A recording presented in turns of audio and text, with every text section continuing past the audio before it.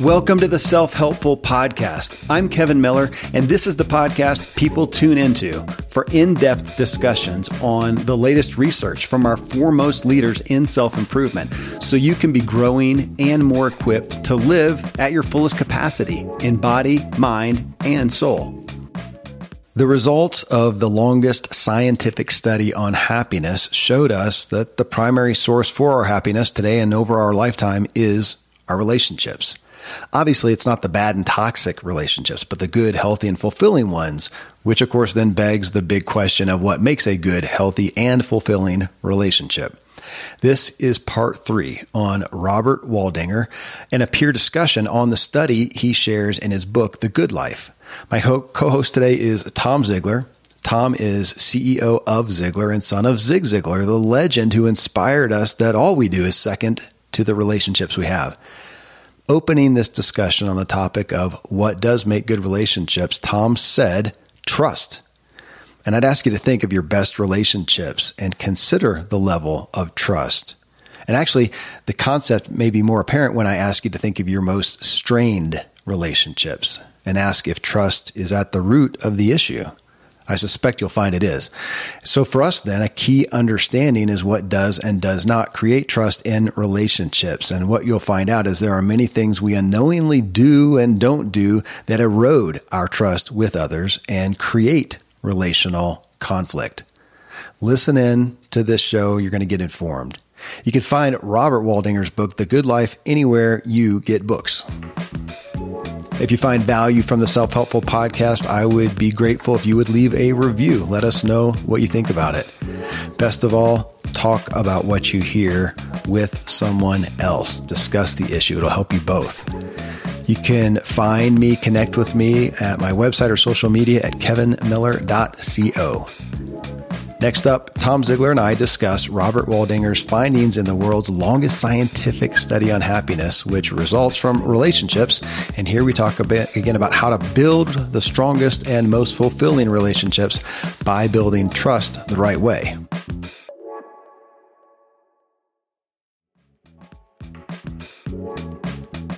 Tom, having this study that's directed right now by Robert Waldinger, and longest study ever on happiness, scientific study on happiness, and they come up with relationships. Again, not a surprise, but just to me, just so profound that there it is. They did the science. They've done 80 years, 1,500 people, and it's relationships is what makes us happy.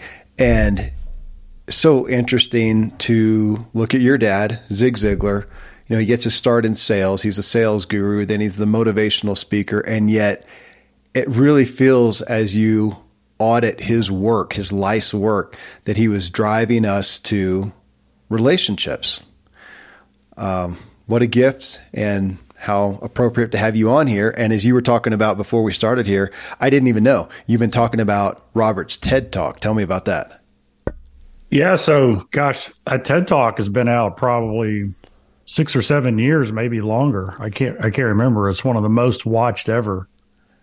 And he talks about the results from one of the studies. And I think they called it originally the 75-year Harvard grant study. And that's where they studied a class of students, I think sophomores from Harvard. And then comparatively, they had another group of people, same age range from the Boston tenement housing projects. So they had kind of the elite and privileged, and then they had the not so privileged, working class, even deprived in the study.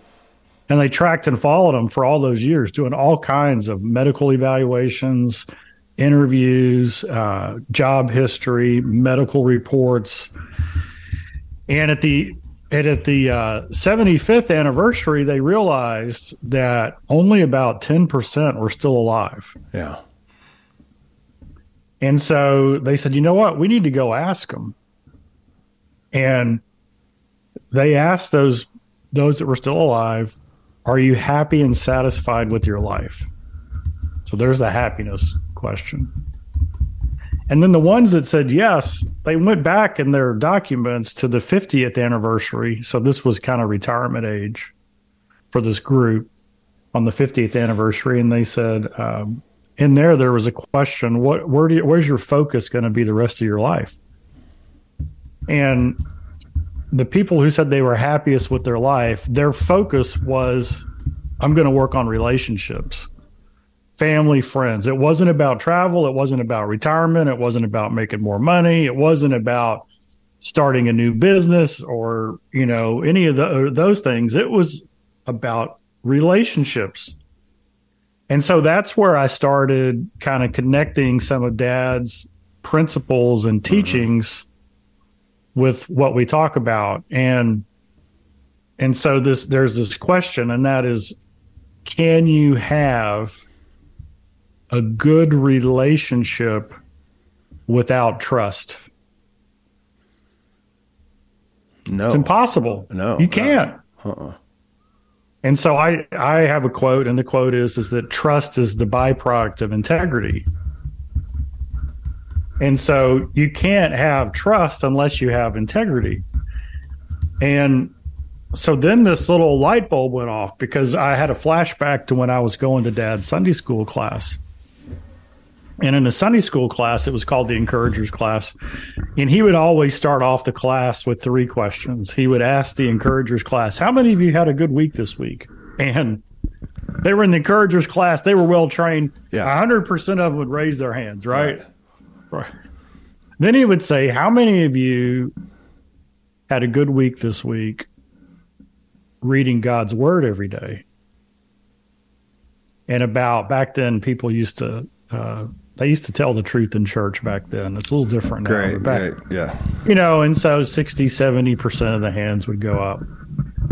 And then he asked the last question, how many of you had a good week this week practicing good biblical self-talk? And so biblical self-talk is when you take the scripture and you put your name in the verse. So if there's a promise or whatever, or a blessing, you just put your name in the verse. So it's like you're reading it first person present tense. And so that pinged me. Okay. So I'm like, okay, relationships, trust, integrity. So then I asked, well, where does integrity come from? Well, integrity comes from truth. Because truth can't contradict itself, right? If it was true then, it's true now. Now, our perception of what happened is, that shades all the time, right? But there is just one truth. Otherwise, you can't call it truth. So where does truth come from? Truth comes from the author of truth. I believe God, the creator, right? That's where truth comes from.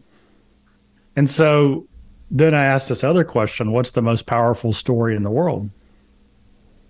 The most powerful story in the world is the one you tell yourself. True. Okay, so now look at this.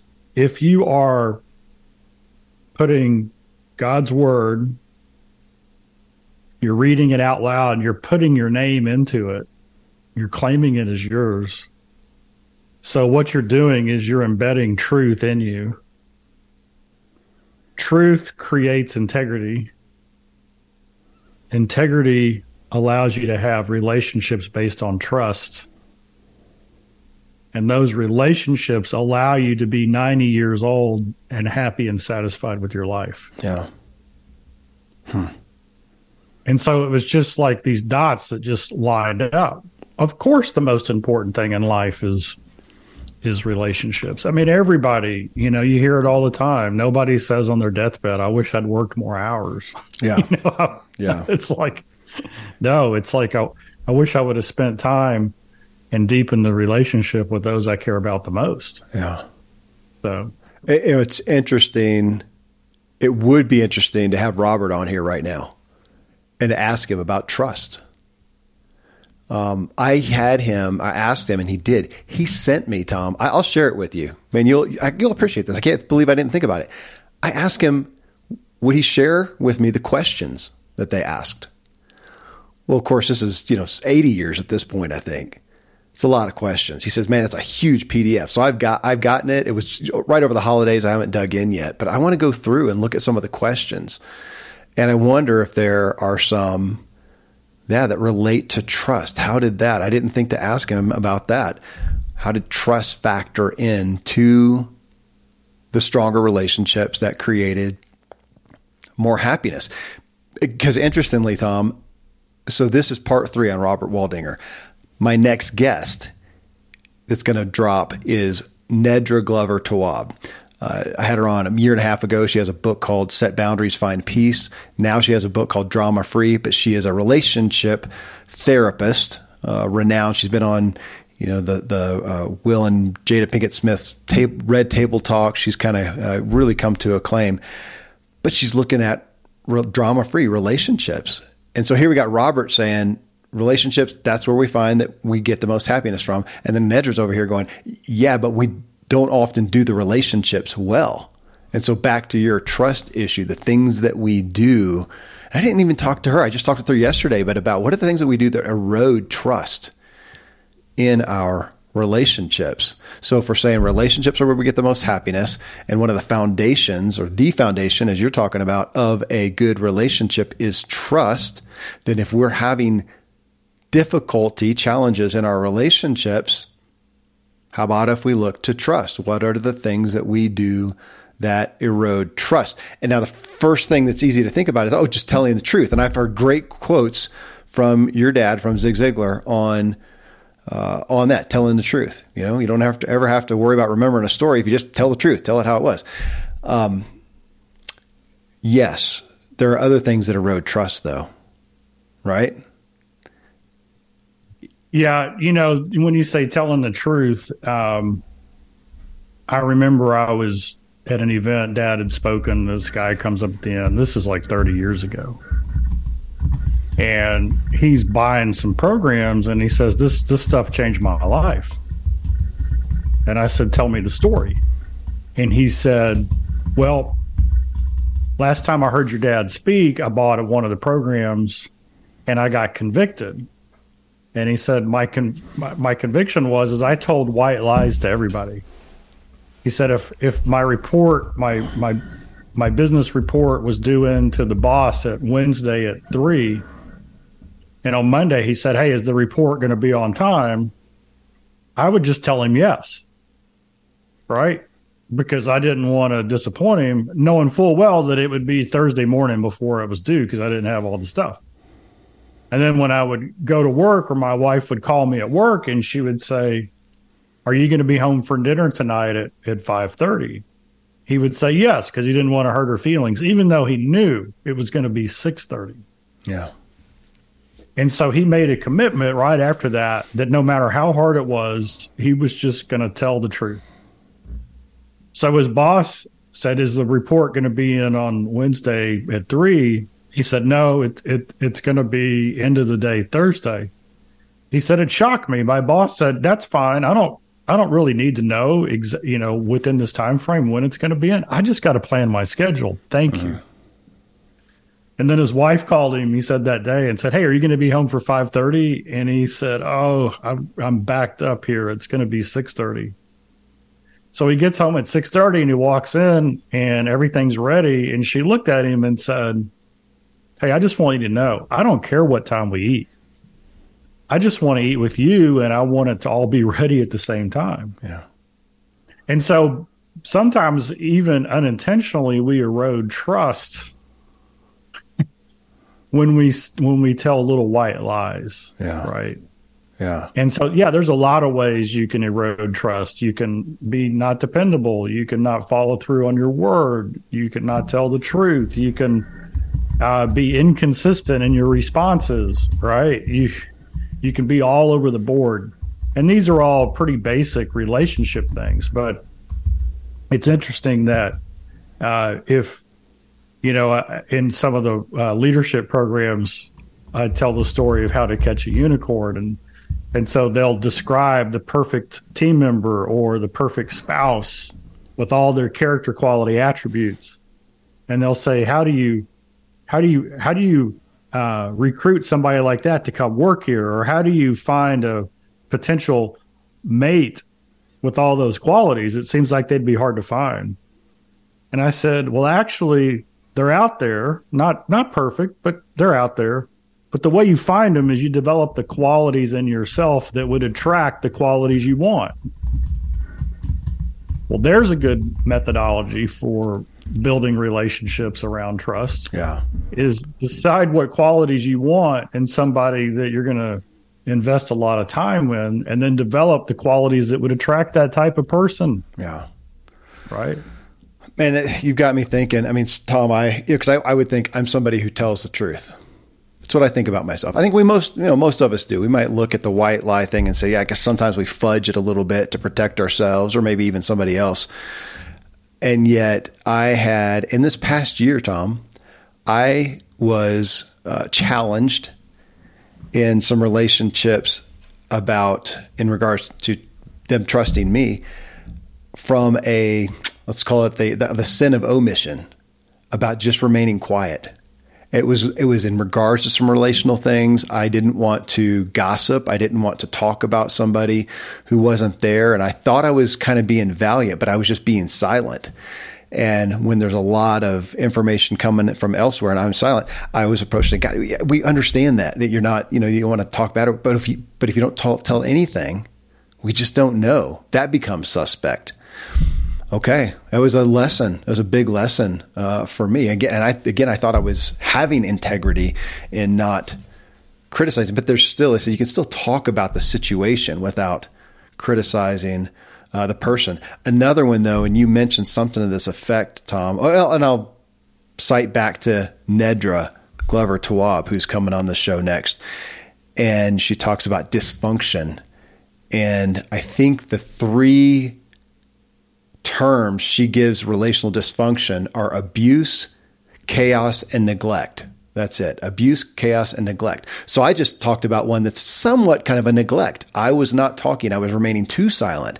That was an aspect of neglect. That's in the dysfunction area that hurt trust. Another one, though, chaos.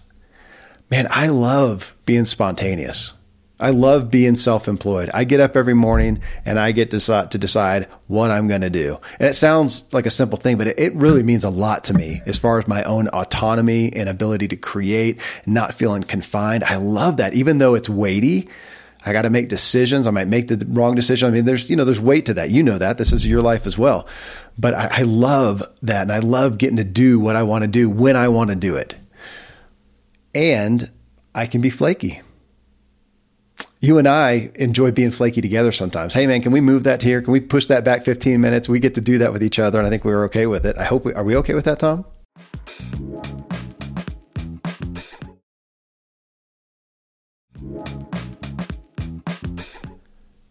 Yeah? Yeah, we're good. Okay, thanks. I was gonna say, if you like the chaos, or maybe even an easier one to agree to is just the freedom to change your mind when something else comes up.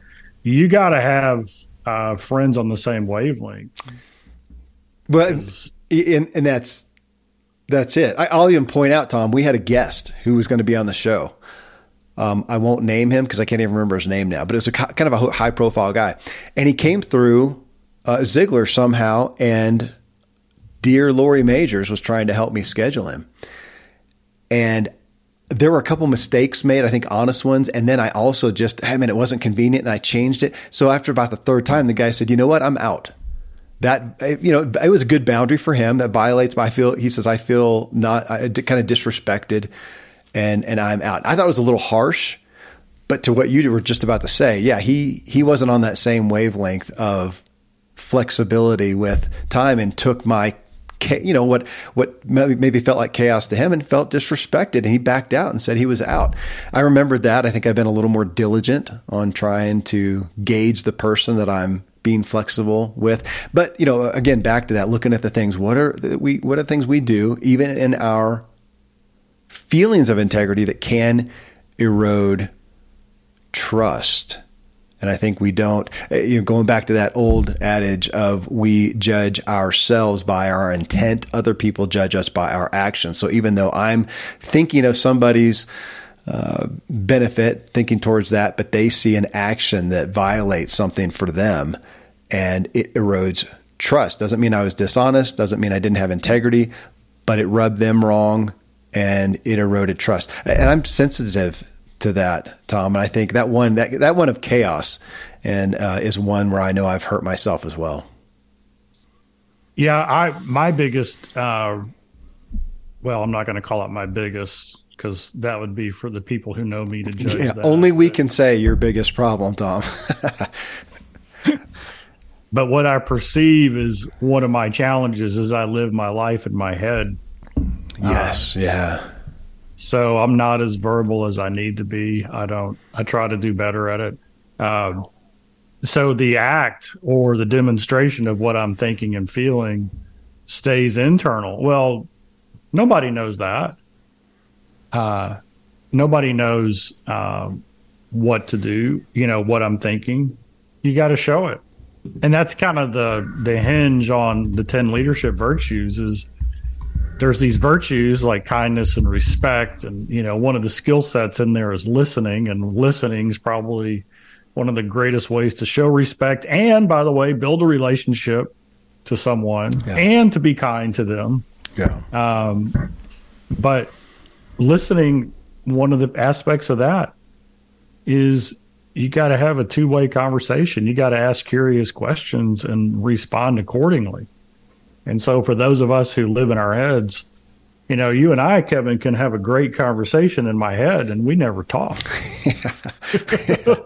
Dude, if I wrote out in reality the letters that I've written in my head, it would fill my home, I think. There's a powerful line. It was in the first Avatar, and they redid it in the second Avatar, but it's the line, I see you. Yeah. Yeah. Yep. And the way the movie sets it up and creates the moment and slows it down and intensifies it, it really means I'm fully present, 100% aware, and I see all of you, right? Just the way you are. I think my wife cried at that scene, literally. It's the exact opposite of neglect, right? Yeah. Because, when those three types of dysfunction, abuse, chaos, and neglect, I think they say neglect or not even being given any consideration or perceived value, that's the worst of all. Yeah. Where you're unimportant. Yeah. Right. It's like it didn't, abuse and chaos, at least acknowledge your humanness.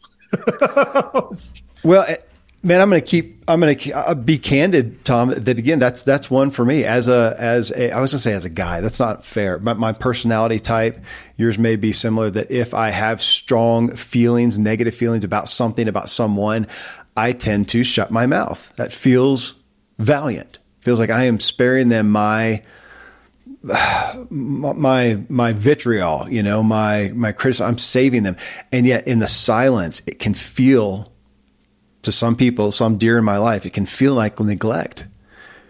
And it is an aspect of that, because some of mine goes beyond just trying to do what may seem valiant to me, but I'm just withdrawing to save myself. And that's about me. And it can feel neglectful.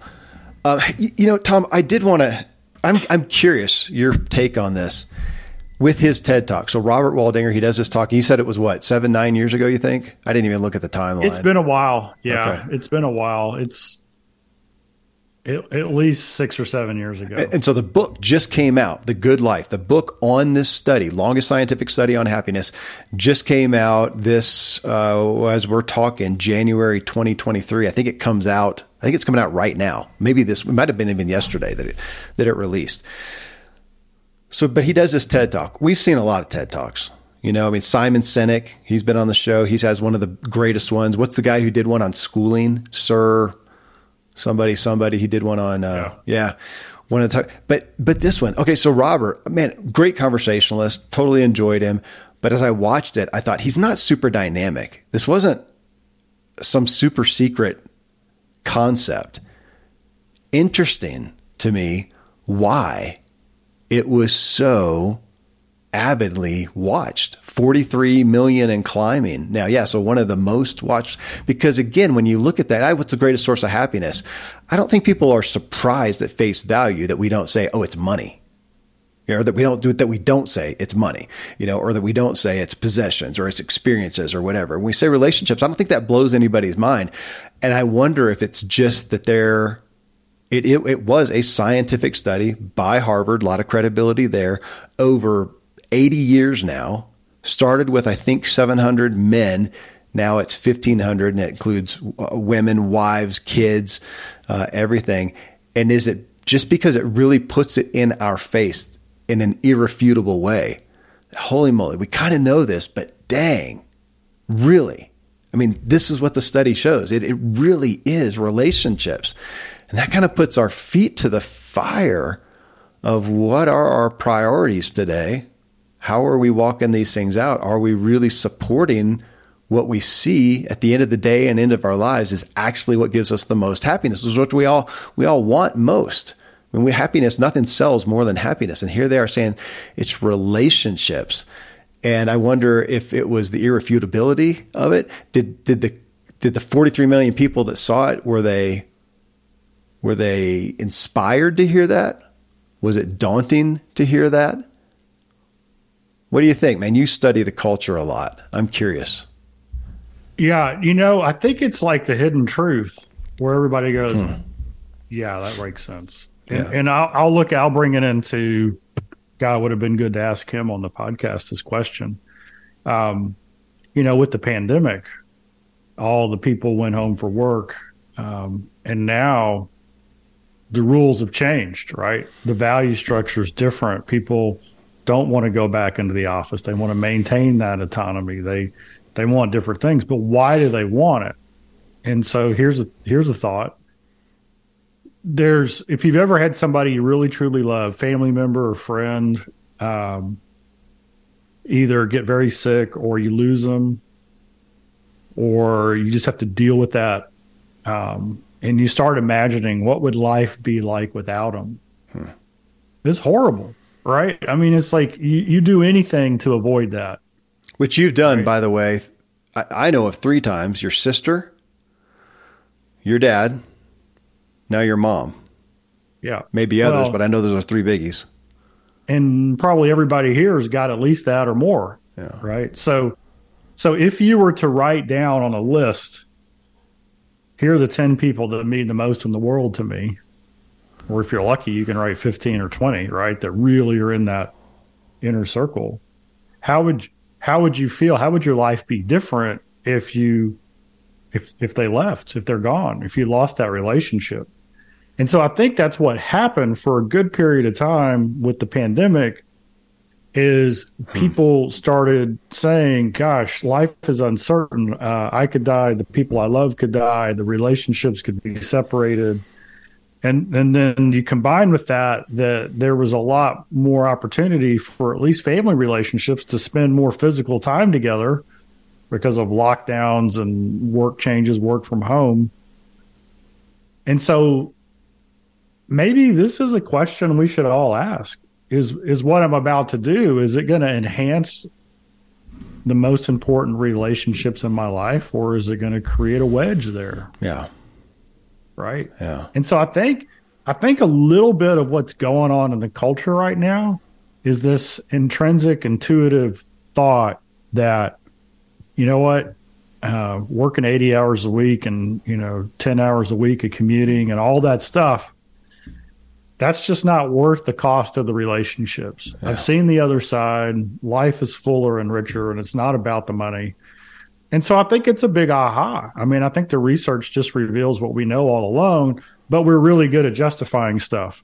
Yeah, if I go take that project, or if I do that job for a couple of years, then I'm going to be able to have the nest egg and the financial ability to set my family up. So what are we doing there? We're saying that what people value in me is the end product of what I produce for them, and not the relationship that I have with them.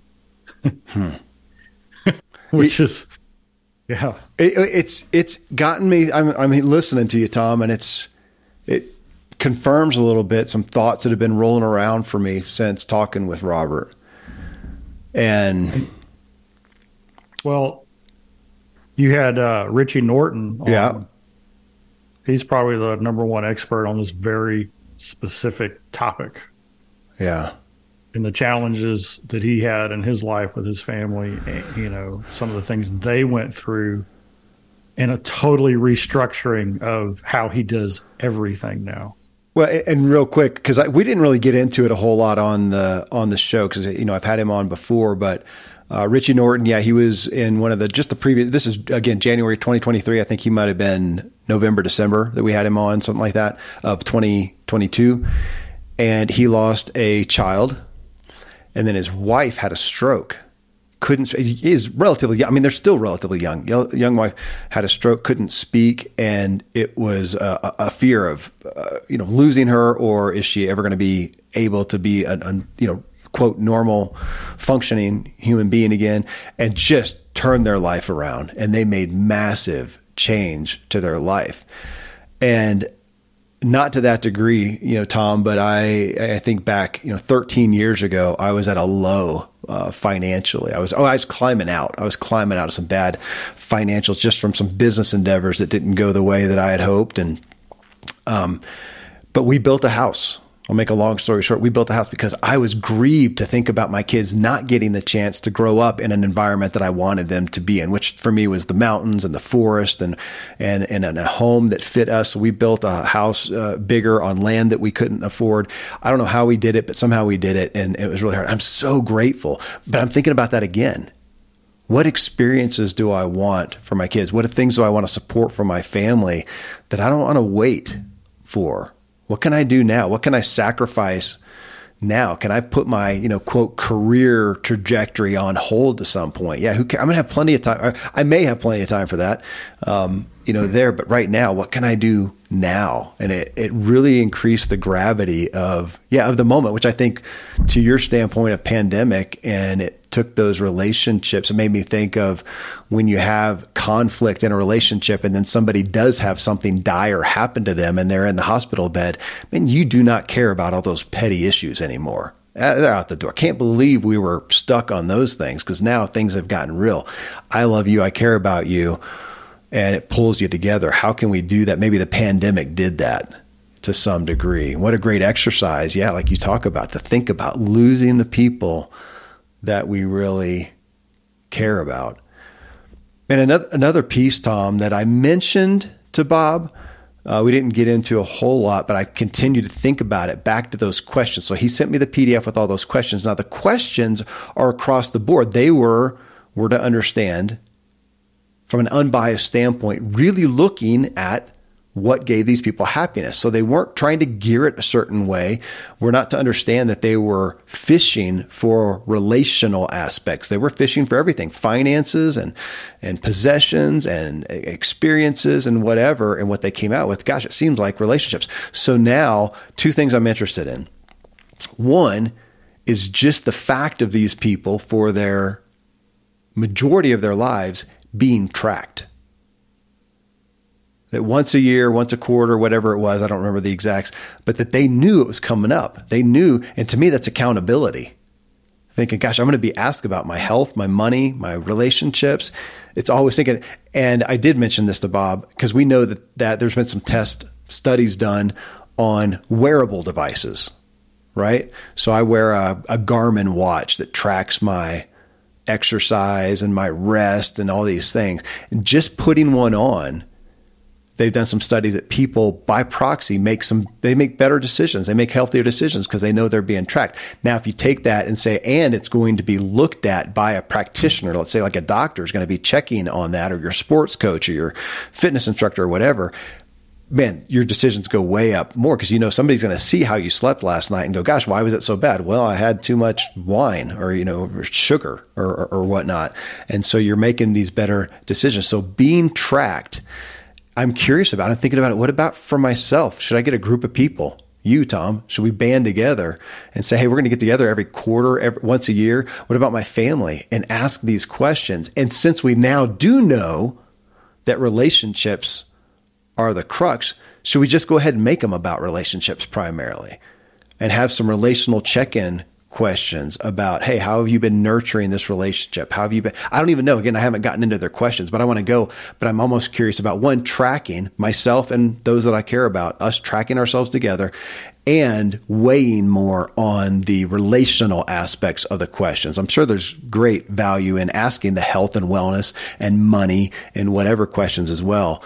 But on the relationship side, it sounds like I'm highly curious. So I'm pondering what to do with that. Maybe you can help me. There is a huge accountability role in things, just like there's a placebo effect in things with the tracking. I know from Bob Bodine, and he's been on several times. Yep. I think I learned it from him that any people in a position of leadership, like the head of a church or the head of a big business, who make a big moral failure that basically they lose everything, it's because they don't have one true friend. Yeah. Right? They don't have one solid, intimate relationship with somebody who can say, yeah, maybe you shouldn't do that.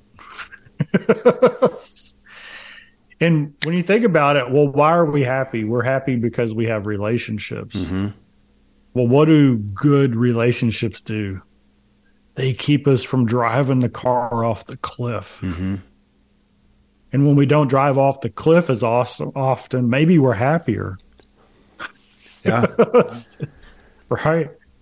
And I know that we heal faster. There's all kinds of studies, just what happens when you've got a tight family and friend relationships as far as how you recover from illness or accident or life trauma and things like that. The way we process stuff, the way the brain handles grief and traumatic events is a lot different when you've got a support group around you and people who care and love and support and can carry the load when it gets too heavy and encourage you and kind of push you into getting help if you need it. I look at so many people because they didn't have a friend. Because I think, let's just look at addiction first, for example. Almost every addict will tell you that there was a point when they were in the gray area and they thought, yeah, I'm not too far yet. But if they'd had a true friend who was watching it, they all would have said, you've crossed the line. You need to step back, right? And because there wasn't somebody in their life who was there to kind of confirm their internal, they went a little further and then they were in. And then it became, a lifelong burden to try to get out. So when you say the happy is, people are happy because they have relationships, it's not only for the good that these relationships bring us, but it's the buffer zone and the protection that they create. Because when you care about people, it's like, we've talked about it before, the difference between tolerance and love. We've overvalued the concept of tolerance, right? Hey, if that's the way they believe and they want to do that, that's up to them. We're just going to let them go do it, right? But a lot of times what people choose to do really isn't the best thing for them and their family. But if we live in the tolerance zone, then we let them go do it. We let them burn, right? We let them get hurt. We let them make the mistakes. We let them learn the hard way. Love, on the other hand, is very risky because love, if you've got a relationship on love and trust, then when you see somebody in the family starting a pattern that's taking them into a place that's not good, you step in and say, hey, I'm concerned about you. And it could be as simple as work's not going well. Maybe they're a business owner, they're working it, and you can tell they're getting tired. You can tell the last four or five times you've been out with them socially that alcohol's becoming a priority in the time. Yeah. Friendship and relationships step in and say, hey, there's some signals going off. I know you're struggling at work. I know you're not getting enough rest. I know you're putting in too many hours. I know this other thing's going on. And it seems like when we're together, it's more about what they're serving than who's at the table, what's going on, right? Well, you can the right relationship that you have can draw attention to that and step back and go, you know what, you're right. I'm gonna change that. I'm gonna get some help. I'm gonna whatever it is.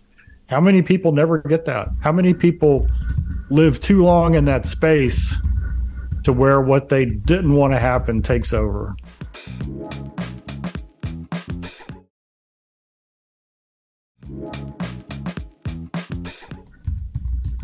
Tom, I love the point. I love the point that the relationship values are not just what we get. Because I think that's what we by proxy just think about. I'm in a relationship because I get X. I get all these things from this person. So it's not what I hear, what I'm paraphrasing. The relationship value is not just what it gives to us, what we get from it, but what it, in essence, also saves us from. Because, yeah, you're right, Tom. It was part of my early adulthood, like early 20s, of being exposed to some businessmen. And whenever I tell this story, I always want to say it wasn't my dad, okay? Because he's a businessman near and dear to my heart and part of my story. It wasn't him. It was some guys he knew. And men who achieved some really great business successes, really a lot of money. And yet I saw on the backside some significant falls from grace, some significant lacks of integrity, or even just mistakes, just some bad judgment calls. But what I realized then was they, just as you talked about, they had no accountability. There was nobody, and accountability has a lot of baggage to it. It wasn't somebody over them, but just even a peer. And I'll put it to a context that, Randy James, Dr. Randy James, who co-hosts a lot of these shows, yours and my doctor, and I share an office with him. So we see each other a lot. Our kids know each other. We live in the town together. We're just as likely to see each other at the grocery store. Every Friday we meet with a group of guys. And that I probably don't give enough value to, Tom, of the significance that is to my life on decisions that I make, knowing that he's going to find out about it. He's going to know about it. In our small town, he's going to find out about it whether I tell him or not. If I were to do something, but generally he's just going to ask. He's going to ask about money. How's it happening? How's he going to ask about my marriage, about my parenting? And I'm going to him as well. And it matters. I probably don't give it the gravity that it deserves. It matters to my life and my accountability. And our guys group, I'm grateful that it was actually something that I brought in because I had in the past been surprised in a relationship when a guy, friend of mine, something big happened in his life and I didn't know about it. It had been brewing a long time and I didn't know it. I was really upset with him and just upset that it happened. And so now the premise that I brought into this guy's group is let's make sure that we check in, even if we're chit-chatting about whatever, that we at least check in on anything big happening so that we are not surprised. I don't want to hear all of a sudden that you're going bankrupt and it's been brewing for a year. That's not okay. You've got to bring that up to the group. I don't want to hear that your marriage is dead or dying and we didn't know about that, or that you're bereft from a kid, or XYZ. Let's have that. No surprises. It's probably a good premise for any group, no surprises. And then to know that you're going to, just like when we meet with Randy and he's going to ask about our health and wellness and see our stats, we're going to say, yeah, I've been diving into the donuts pretty consistently lately. That's what keeps me from diving into the donuts, or one of them. Yeah. I like the guardrail. There's a great story of an older woman. She was a widow, had a fortune, and she was hiring a chauffeur. And so the first chauffeur came in, had an amazing pedigree, actually had been a race car driver, been through the security protocols, everything. And so she says, well, take me for a test drive. And he did. He was fantastic. And then he said, you see that cliff over there? Would you feel comfortable driving the car right next to the cliff? I mean, are your skills strong enough that you can handle it? And the driver said, absolutely, sure, I can do that. So then the next guy came in, another chauffeur, a little bit older gentleman, a little bit more seasoned, still a great pedigree, went through the same stuff. And then at the end, she says, the road goes, you could go off the road and by the cliff over there. Could you drive the car right next to the cliff? Would you feel, competent to do that? And he said, yeah, I'm competent to do that, but you'd be crazy to do that. Why would you ever do that? That's who she hired. Mm-hmm. Right. And that's what when we have a really strong foundational and vulnerable relationship with our friends, that's what our friends have the permission to tell us. Why would you do that? Right? Why would you take that risk when everything I know about you, yeah, you might get a win for a moment, but the risk is, why would you do it? And so I think that goes back to that scripture that says, flee the appearance of evil. Mm-hmm. When we've got a strong family and friend network, who we've developed real relationships with, just like you were saying, you kind of get uncomfortable in a situation where even if it just appears out of line. Yeah. And my Uncle Bernie, he used to, this is a great dad story. So when Dad was getting, this is back in the 70s. So he was the up and comer, and he was just strong. And Uncle Bernie said sometimes he would speak at these conferences, and like 90% of the women and the people in the conference would be women, right? Direct sales and network marketing. And he'd get done. And well, it didn't matter. Every event it happened, people would come and want his autograph. And so there'd be hundreds of people trying to get his autograph. The difference is this audience was just made up of women, right? Mm-hmm. And so now he's surrounded by women telling him, wow, this is your talk was amazing. You inspired me. Will you sign my book or the book and da-da-da-da? And Uncle Bernie said he would watch Dad, and after about 10 minutes, he could see Dad getting antsy. And then a couple more minutes would go by, and then he would tell everybody, hey, wait here. I've got to go make a phone call. And Dad would literally go outside of that room into the hotel hallway. Remember all those banks of telephones they used to have in big conference centers? He said, he'd go call your mom, right? Because he was feeling he had this boundary, this relationship that he wanted to protect. Yeah. And even though there was nothing wrong at all going on, it was just unsettling to his spirit. And so how did that happen? Well, they had commitments to each other, mom and dad, of how they would treat each other, how they would behave around other people, what was the quote unquote the rules of engagement. And they both had a super high standard. And so they both got nervous before they broke the agreement, right? It's like before they got to the edge of the cliff, they were feeling so uncomfortable they had to back away. And that's what a strong friend group and family relationships does for you, is when you have the right relationship and you have these commitments, you don't cross the line and then tell your family I blew it. You get 10 feet from the line, but closer than you've been in a long time, and it makes you back up and go reconnect because it's just not worth it. Tom, that's a big one to me. And as I have, like you, have walked with a lot of men through life and seen a lot of downfalls, especially from some of the nature you were pointing to there of temptation and whatnot. And I'm sure I got this from somebody, but that my strength in that is not withstanding the temptation when it's in my face.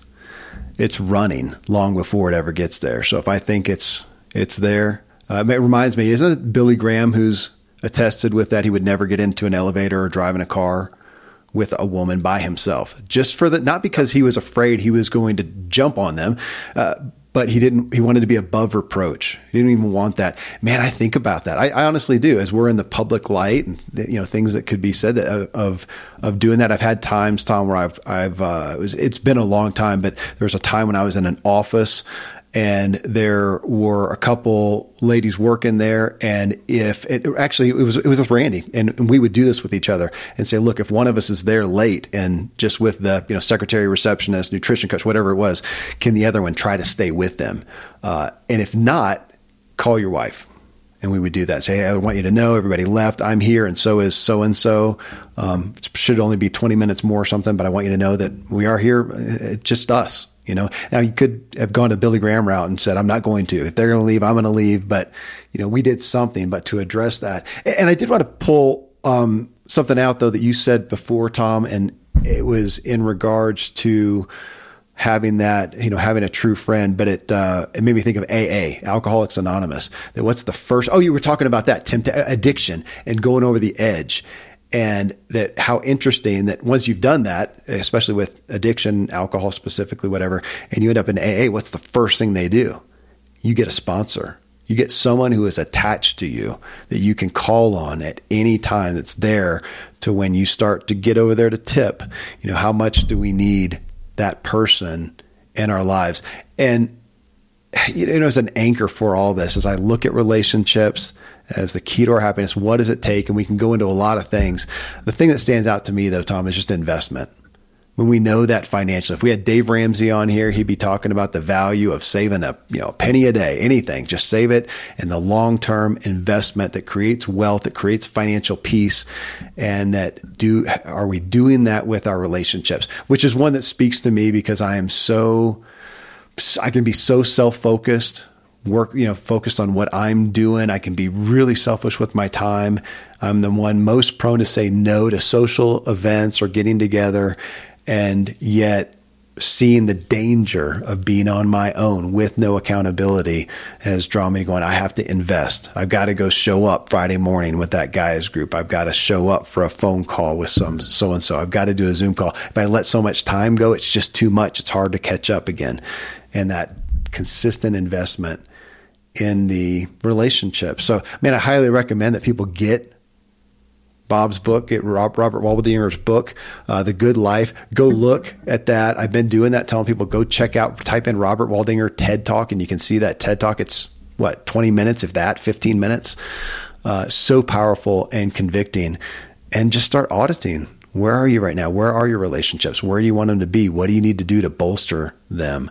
And as you said, Tom, not just, you didn't say this, but you get not just what you get from them, but what do they give you outside of those guardrails? Is that the best way to say it? I love that analogy. Yeah. It's, on a financial, I remember Dad saying, I have no need to be super wealthy, but I have great need not to be poor.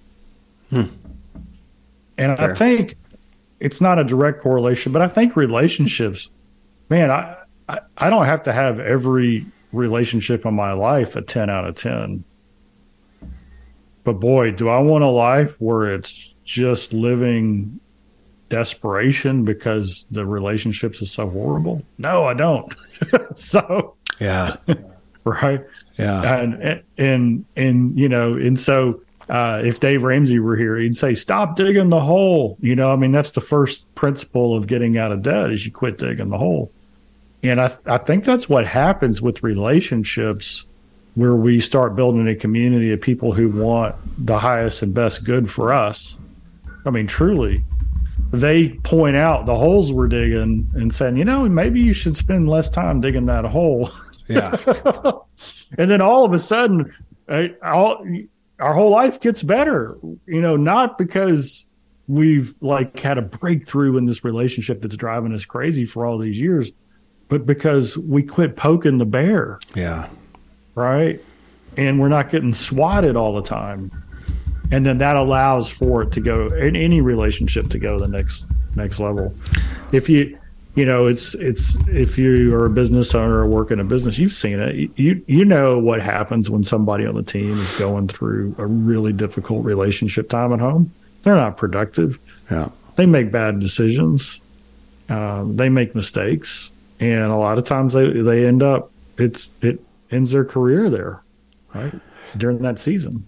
You mentioned Bob Bodine, one of your mentors, a close friend of yours. Yeah, he's been on the show a couple times. He has 2 books.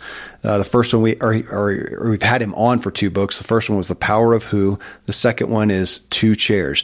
But The Power of Who, that is so much of that message. It's a great one to check out, The Power of Who, because he's talking ultimately about the wealth of connections, of people in your life. And something you said, Tom, got me to thinking, my dad, Dan Miller of 48 Days fame that a lot of people know, he has talked, and it might have even been on a show here, but if not, I just know it's been a focal point or a topic of his I think he calls it his 3 a.m. club, or your 3 a.m. club. Who do you have that you can call at 3 a.m. at night for help?